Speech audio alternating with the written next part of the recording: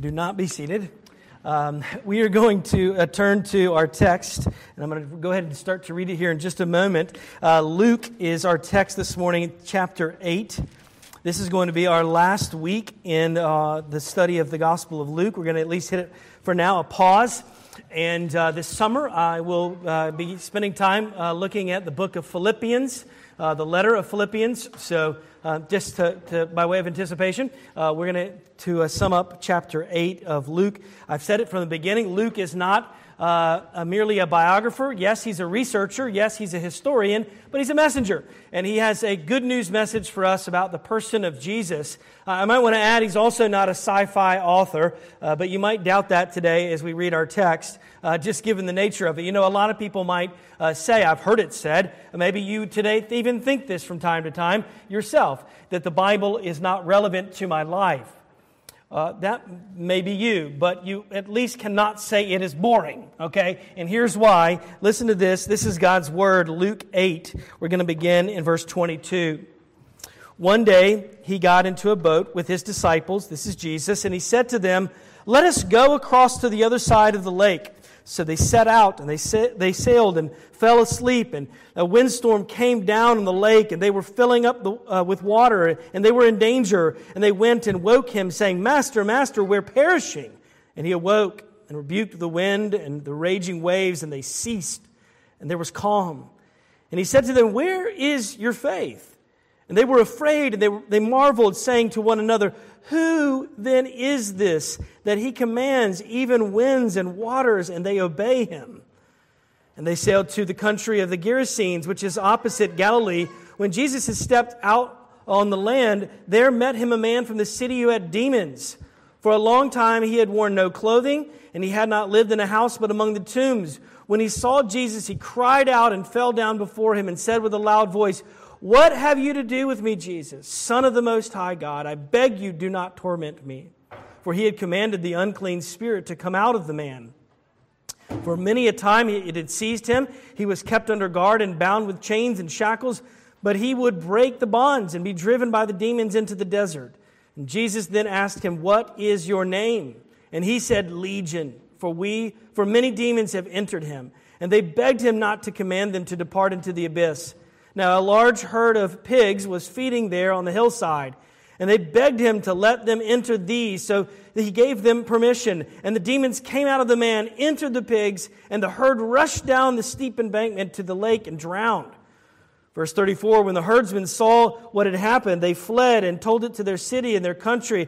Then people went out to see what had happened, and they came to Jesus and found the man from whom the demons had gone sitting at the feet of Jesus, clothed and in his right mind, and they were afraid. And those who had seen it told him how the demon-possessed man had been healed.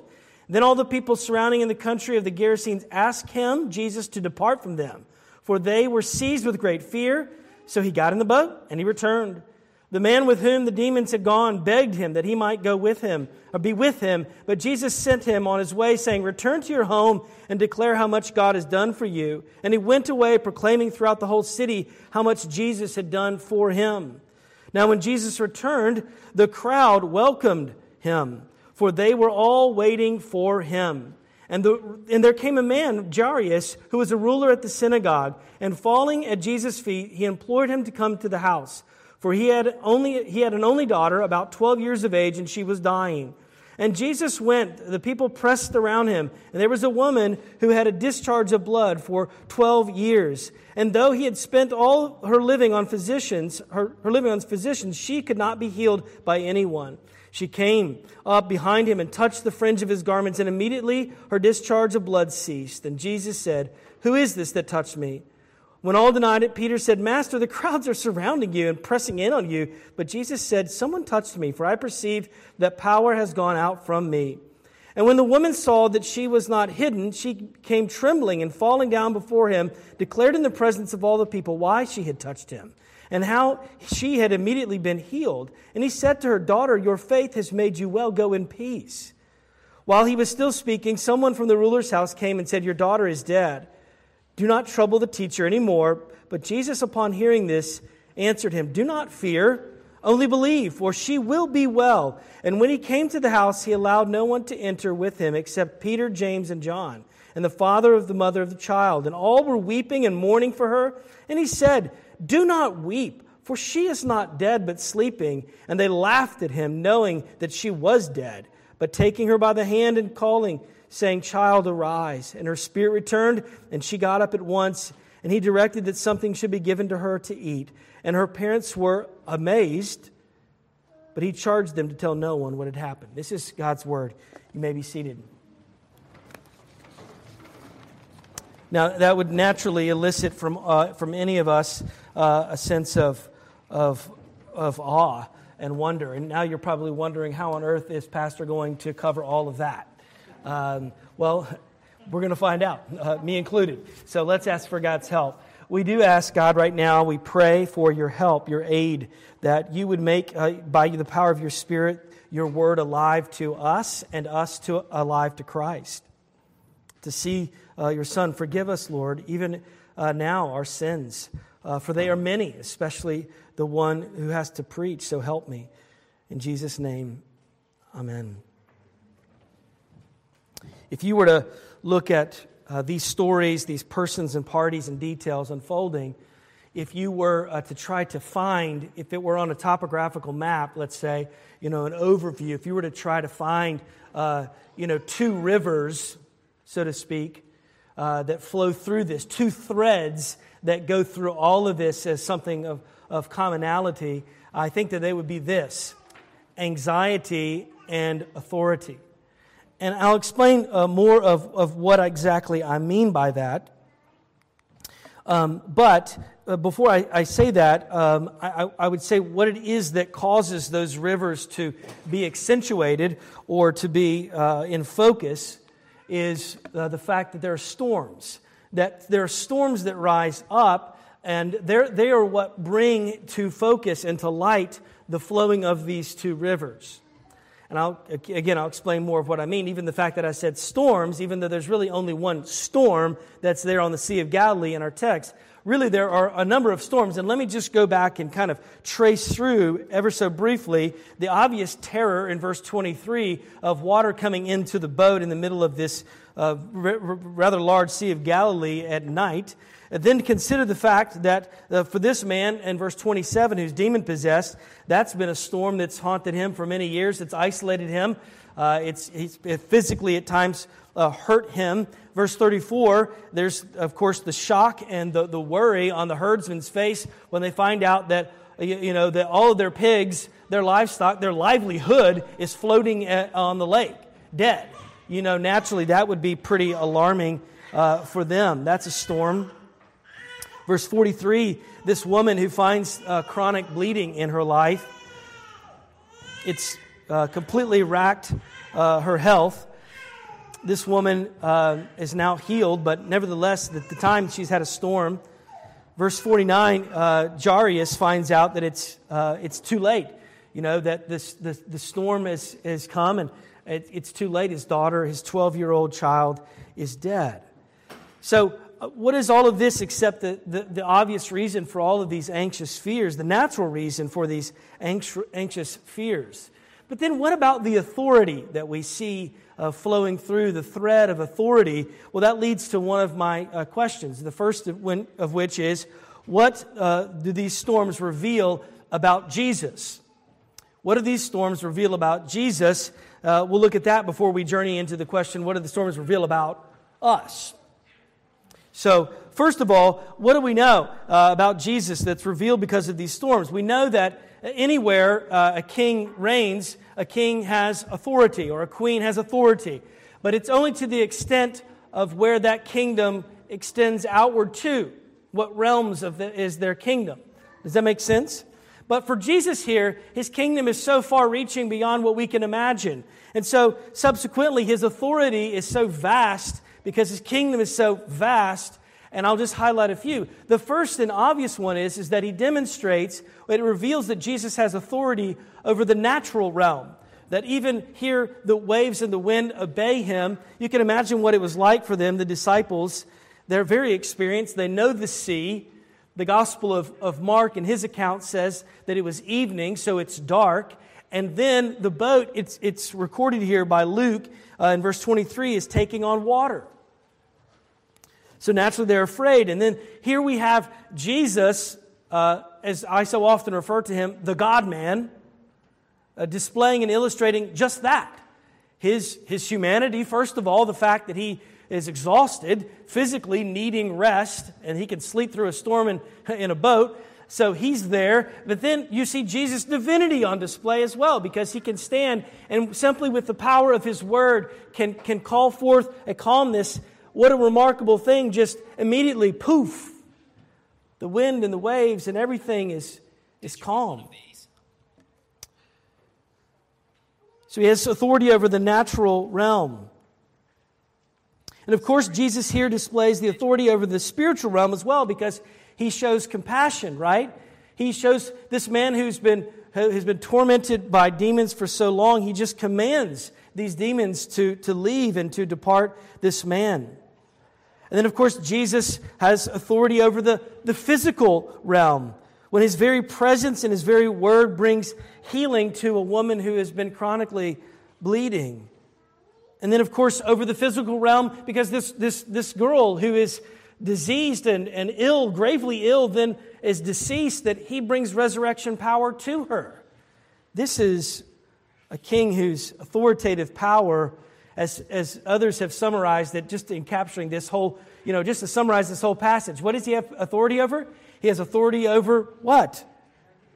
Everything and everyone. Danger, demons, disease, even death. But it wasn't just for the sake of showing forth a magic display, right? It wasn't just that he could grab an audience's attention by doing these things. No, the fact that he's doing these particular miracles, yes, it testifies to his authority. Yes, it testifies to his great strength, but also to his heart. That he has mercy on these people in their time of trouble, in the storms that have racked their lives. What do we learn? I mean, we learn that Jesus believes that a human soul is of greater value than thousands upon thousands of swine. I mean, that's their final end anyway. But Jesus affirms the dignity and the worth of humanity. Furthermore, he is just showing that he has every capacity to restore human peace and to cleanse people. Like this woman who would have been unclean and ostracized. This man who would have been out of his mind and secluded to the caves and the tombs. So Jesus has all of this. The storms show what his power can do and what is both his mercy and his might and his character. Now, the second question that I want to spend more time on is, what do the storms reveal about us? About humans? Well, we have plenty of reasons to be afraid. Sorry, this is not a counseling session, okay? You have a lot of reasons to be afraid. In fact, if you don't have fear operative, then you're not healthy. I mean, fear is part of the human condition that God has equipped all of us with so that we know how to respond from time to time. When fear comes, there's physiologically something that happens within us that we even can move quickly from danger and threats, right? We know this. If you don't have fear, you put yourself at great risk. And then to add to that, we're not merely biological mammals. We are human beings made in the image of God, and we love things, and we love people, and we have relationships, and so it's natural that Jairus here, this ruler, is gravely afraid that his daughter might perish. It's his 12-year-old daughter. Understandably, anyone would assume this, of course, that he is gravely afraid. The storms reveal, though, in this account and in real life, that there is both faith and unbelief. It has a way, storms that come into our life, regardless of what shape they take, have a way of revealing whether we have and where we have and what with whom and with what we have trust in. The disciples are fearful, and they look to Jesus, who in the boat is not laughing, but he's sleeping. And they give him this rather sharp question. It's, they demand of him something, and Mark, again, his gospel says this way. They look at him and they say, "Do you not care for us?" They wake him up, Master, Master, Luke records, we're perishing, which is in essence to say what we're assuming, which is what Mark recorded they said. Don't you care?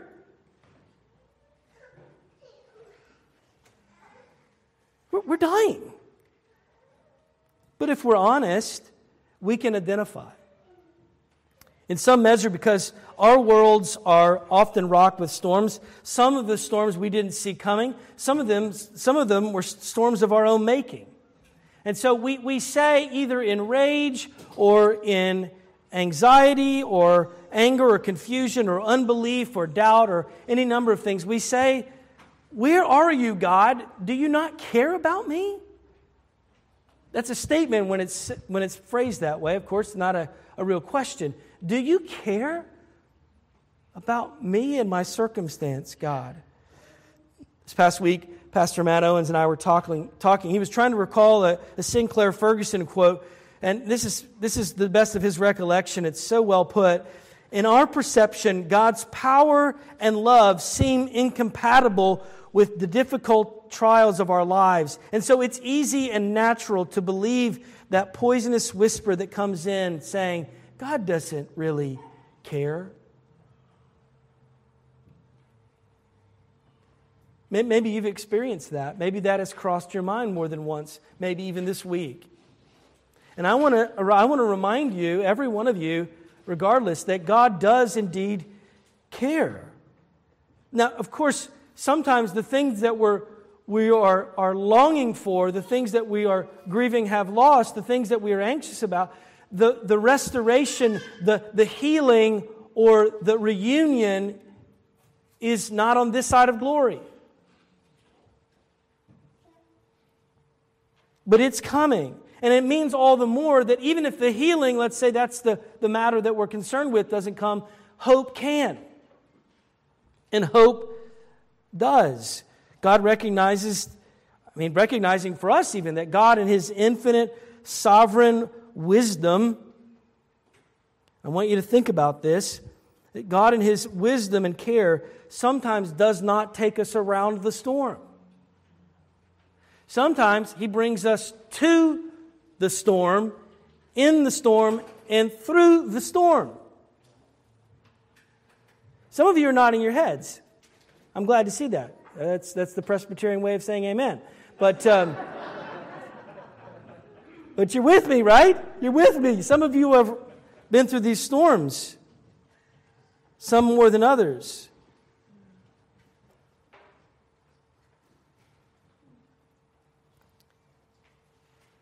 Sometimes we're in a storm of our own making, but even so often, even then, being obedient to the Lord, we face suffering and embarrassment, discomfort and trials.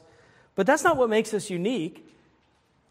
What makes us unique as followers of Christ by faith is that we place our ultimate trust.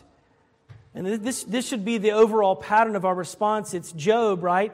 If you read Job chapter 2, verse 9 and 10, God allows all of this testing. He's lost all of his property. He's developed sores on his body. And then he has this nagging wife who comes to him. And she says, "Curse God and die."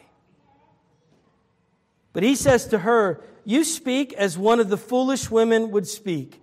Shall we receive good from God? And shall we not receive evil?" In all of this, it's recorded, Job did not sin with his lips. Now, whether it's the disciples or the demoniac or the woman or Jairus, it's life and death for them. Okay? This is not worry about water in your basement. This is true life and death, water in the boat. And you have to, regardless of how weak their faith may be, and even under question as Jesus offers, nevertheless, you've got to credit them with this. Nonetheless, they're going to the right source. Jesus, Master, please wake up. Jesus, let me just touch your garment. Jesus, please come to my house, my daughter. Jesus, are you with me? Yes?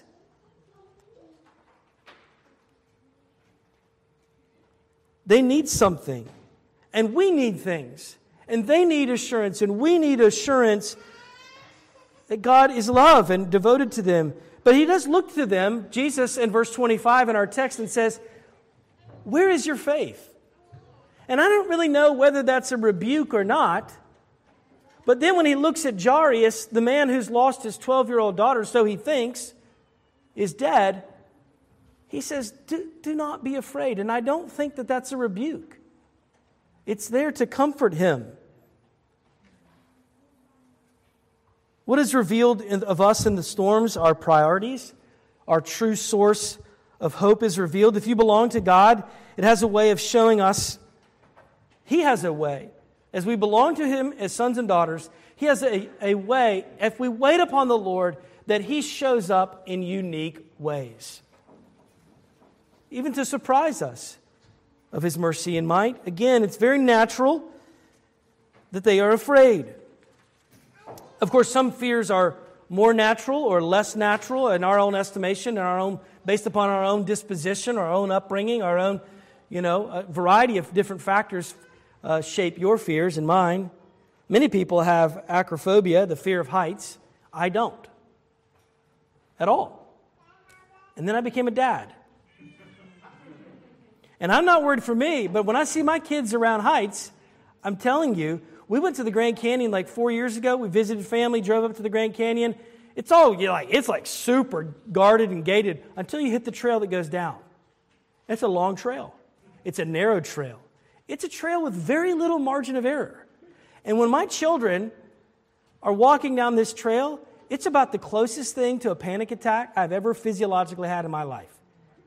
I can't watch it. I even do irrational things in the midst of that fear.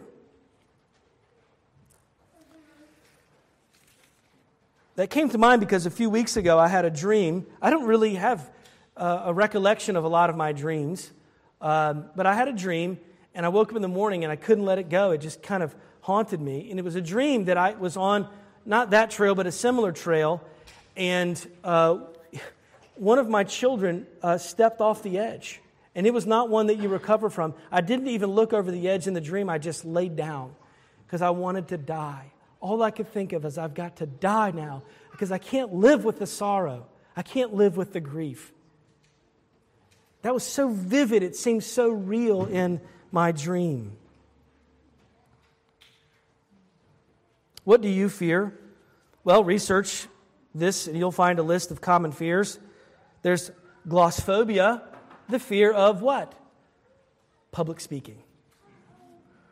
Acrophobia, I just highlighted, of course, a very common one, the fear of heights. Well, then there's claustrophobia, the fear of tight, enclosed spaces. There's hemophobia, the fear of blood.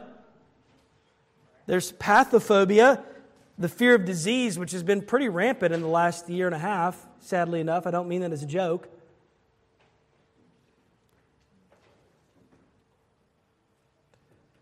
There's coulrophobia, which everybody pretty much has because it's the fear of clowns.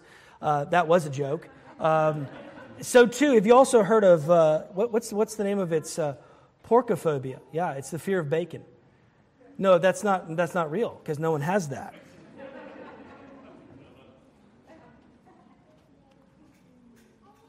That would be delicious phobia. Here's the common denominator that I want to highlight. And I don't mean the fear that flows through this, the common denominator that I want to highlight, and it's not the fear of the circumstances that they face in these different accounts and stories. What I want to highlight is not the fear of the circumstance or the possible outcomes. It's their relationship to Jesus and the fear that is there. And that's the kind of fear that is xenophobic fear. And in a particular form, and when I say xenophobia, to be xenophobic is to be fearful of something that is other or strange or a foreigner. But really what it is in its form is fear of the unknown. A fear of the unknown, because whether it's the disciples in the boat or the looking out over the water, or whether it's the herdsmen looking out over the water at their pigs, They have just encountered a force. They have just encountered this strange, unknown force in Jesus. And how did they respond? In fear to Jesus. Well, it's different. So let's look at it. For the disciples, the fear of death is eclipsed. Briefly, they have, yes, indeed, fear, doubt. Do you not care for us? But we know that in the end, what does it record for us? Luke says that they look, and it says, verse 25, they were afraid, but they also marveled, saying to one another, who is this man? And we know it spills over into worship, and to the degree to which they had doubts, it all turned to faith, because Peter was one of them there. He's the one who goes on later in 1 Peter 5:7 to say, cast all of your anxieties upon him, because he cares for you.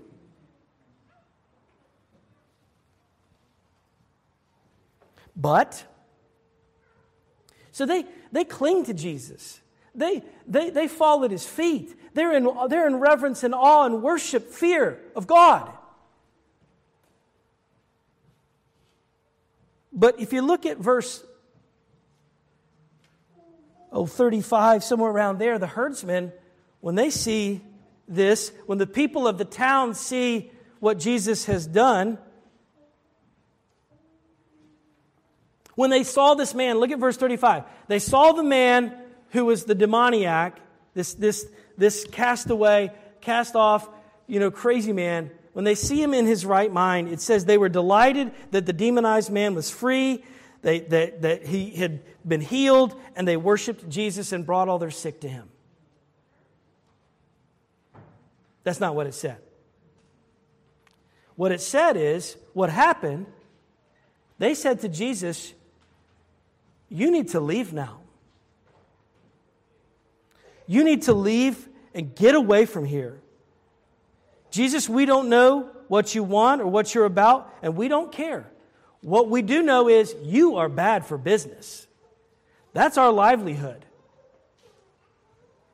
Instead of caring about the divine and yielding and laying themselves in worship before him, they're worried about the money. So you need to leave now. Who cares about your authority? We've got our economy, and we want our lives free without the interruption of your holiness. We don't like you because we don't understand your power, and we can't control you. And my friends, that would be us too. That would be us too, if it weren't for the Spirit of God who has graciously made us alive to Christ, who has opened the eyes of our heart and granted us, even if so, a very tiny mustard seed of faith. They say, depart. Well, look at verse 37. They say, depart, because verse 37 says they were seized with fear. And notice what Jesus does not say. He doesn't say, so sorry, you misunderstood me. I'm here on good terms. Please accept me. I'll make it right. It's all good. He says, he turned around and he got in the boat. Friends, if people ask Jesus just to leave them alone, the scary thing is he's likely to do it.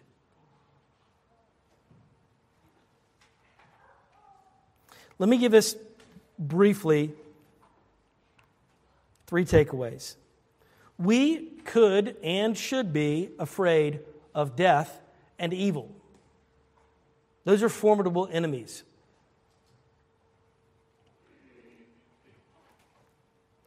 But we should fear God more. And if we do that, as counterintuitive as this sounds, it will bring us more peace to be aligned with the eternal truth. It will free us as well from other forms of fear, like, for instance, the fear of rejection. And those types of fears need to be displaced. And it's only the fear of God and the knowledge of His love that will allow me to press forward past the fear of rejection, because I have that in my life.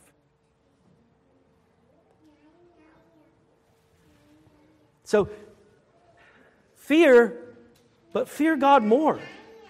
And then the next thing I would say is we desperately need Jesus' mercy and might, and that would call us forth in prayer, because if you see the man who's the demoniac, he pleads. Verse 28, you see it's recorded, he begs with Jesus to do this. And then when it happens for him, it's a beautiful thing, because the testimony of the man is, I want to stay with you. And Jesus says, no, I got you. I got a mission for you. No one's going to believe it. You go back and you testify of who I am. And he does. He can't help but go and spread. And you can't either. Tell God tell others what God has done with your life and with your fears. Last thing I would say, storms of suffering and storms of trial have a way of exposing our unbelief and showing us at the same time the all-sufficient grace and power of Jesus. And if you're discouraged, I get it. But don't ask him to leave. Pray to him patiently. Walk with him. He's the king, and his kingdom is vast. Let's pray. Father, would you forgive us? Would you forgive us? Would you protect us from unbelief when it shows up in our anxieties? We know that fear can protect us. We also know that it can isolate us and damage us. Have mercy, Lord. I pray that you would teach us in our need. Would you guide us in whatever trials and storms that you've appointed for us? For some in our congregation, it's rather long, it's deep. There are hurts in family. There are wayward, rebellious children. There are physical trials. There is loneliness. There's grief. There's a lot of question marks about the future. And I pray, God, you'd have mercy. Meet them. Meet us in our need. Lord, would you help us to be good witnesses and ambassadors to go and spread and tell of Christ's love and power? We pray we would do that, even if it were to mean for us scorn, that people would laugh at us. Lord, we pray for those who are your followers, fellow brothers and sisters in parts of the world where there is persecution. It's resulted in poverty and even imprisonment because people are faithful, brothers and sisters, to you. We pray for those even today who are meeting in secret small churches. Some are trying to gather, others who are in prison. In countries like Afghanistan and North Korea, Somalia, Iran, Sudan, Pakistan, China, many other places, Lord. Thank you, God, for the faithfulness of your church, your people, their example. Pray that you'd meet them in their trials, that you would give them strength and mercy. You protect them and cause them to endure. Lord, would you please hear our prayer? Not because of our words or our intentions or feelings, but on account of Jesus. Even now as we pray in his name, and as he taught his disciples to pray, saying together, Our Father,